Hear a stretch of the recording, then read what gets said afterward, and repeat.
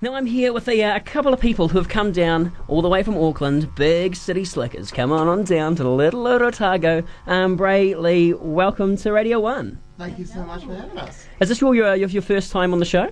Hang on, 91. Yes, I think so. I think it might be. Hey, well, congrats. Thank first you so and foremost. much. We'll get you your first visit chip on the door on the way out. Now, you have come down south for the same reason I have.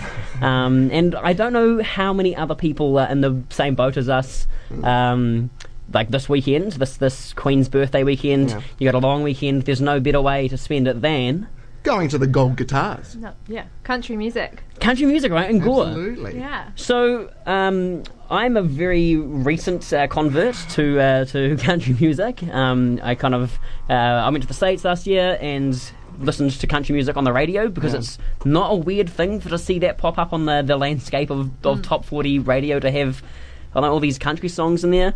You, on the other hand, I don't know, how are you feeling? Look, this is super fresh for us.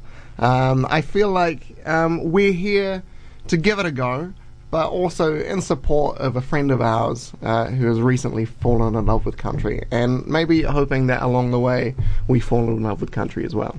Yeah, hoping to. We're confident going in here. What are you confident about, though? Are you confident about, in yourselves in the schools? Because, let me pull back the curtain on this. The friend that you're supporting is me. The people, they know that. They can see through you. But country music, I think, is something that's very divisive. We hear it and go, ooh, yuck, gross, banjos and trucks and blue jeans, and we kind of shut ourselves down and say, it's going to be, cringy. That's probably the most furthest you've agreed with me. So, okay. Let's break this down. One, as musicians in your own right, you both are super successful musicians in Auckland, and you play in bands and that kind of thing. What is your hesitation when you hear country music or you hear people talking about country music? What is the thing that makes you go, oh, no thanks?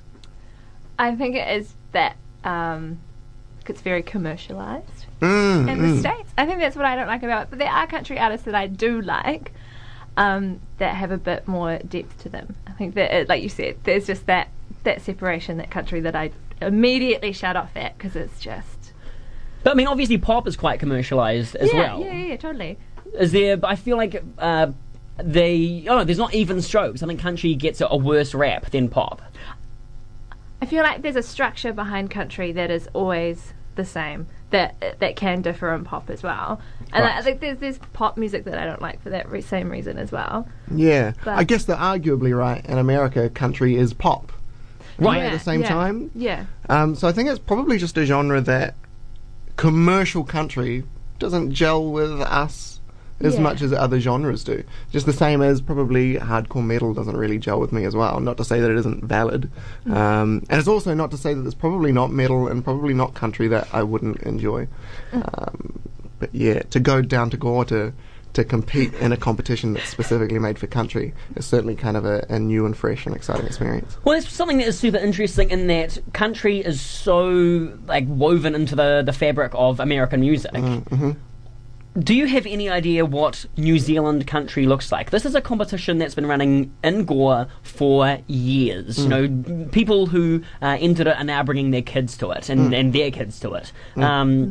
What is it? How does New Zealand country differ? Do we have our own voice as country stars? I have no idea. I wish this was something that I could speak to, and I don't want to be spouting anything out there that comes across as ignorant, because it's just not a genre that we have much involved with, and it's such an Americanized genre that part of this whole weekend is going to be really interesting just to see what New Zealand country is and what it sounds like, and if we have an identity within that realm, because certainly we're agricultural and we're country focused as a nation, so I wonder if that bleeds into our music at all as well. So yeah, I'm looking forward to it. I think it's going to be super fascinating. Well, that's something that I've done a lot of looking into, going down to it myself and looking at previous winners and the accent is the biggest part, where the Southern American accent is synonymous with country. Yeah.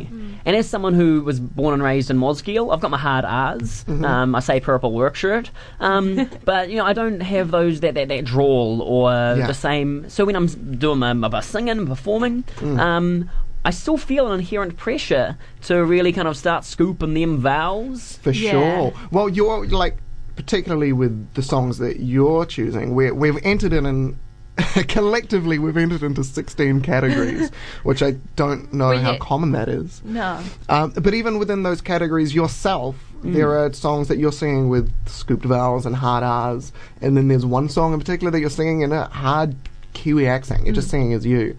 I'm interested in seeing how that plays and if that works. Looking at some of the past winners as well, to name drop last year's winner, Jenny Mitchell, who's got this amazing voice and is incredibly there's kind of an authenticity to her, I think. And then looking at some other past winners whose names escape me right now, who totally adopt that hard R and that scooped vowel. I'm thinking sort of was it Cam Luxton? Cam Luxton, yeah. Great singer, but very American. He sings very lyrics American. With about the 4th of July. And Yeah, absolutely. But also dependent on what you are singing. I feel like his lyrics kind of play on that whole scooped vowel sound. And with Jenny, the ones that she was doing, the songs were more of like a storytelling thing. It wasn't necessary, where I feel like she's more in the vein of like your Laura Marlings or your like Bob Dylan's or kind of almost spoken word storytelling, a lot of imagery. Whereas I think someone like Cam Luxton could go to Nashville and be fine. Yeah, I think he could go there and fit in no sweat as an American artist. If it hadn't been for the fact that he went to the Gold Guitars and it's a Kiwi kind of institution, I would have had no idea that he was a Kiwi. Yeah. That's a lot of country chat. This is the local show. As far as Auckland bands that you're a big fan of, and New Zealand music, who are you seeing? Who are you going to the Portland Public House in Kingsland and those other kind of, I don't know, the equivalent of the Refuel, but in Auckland? Yeah. Big fan of the Beths at the moment. 6 songs. Future Me Hates Me is their kind of newest thing going on. Also, just released an album is Wax Chattels, who are this amazing like punk band who no guitar, 4-go guitars for like really cool affected synths and stuff. Very cool. Really into it. But yeah.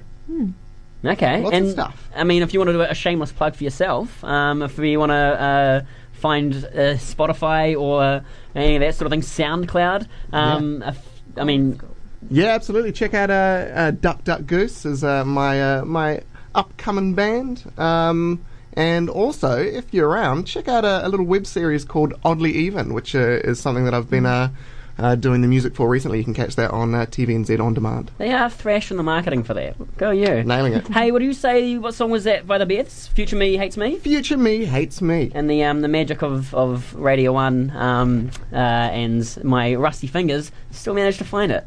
I still got it. Sean Norling, give me a show. This is the Beths. Future Me Hates Me.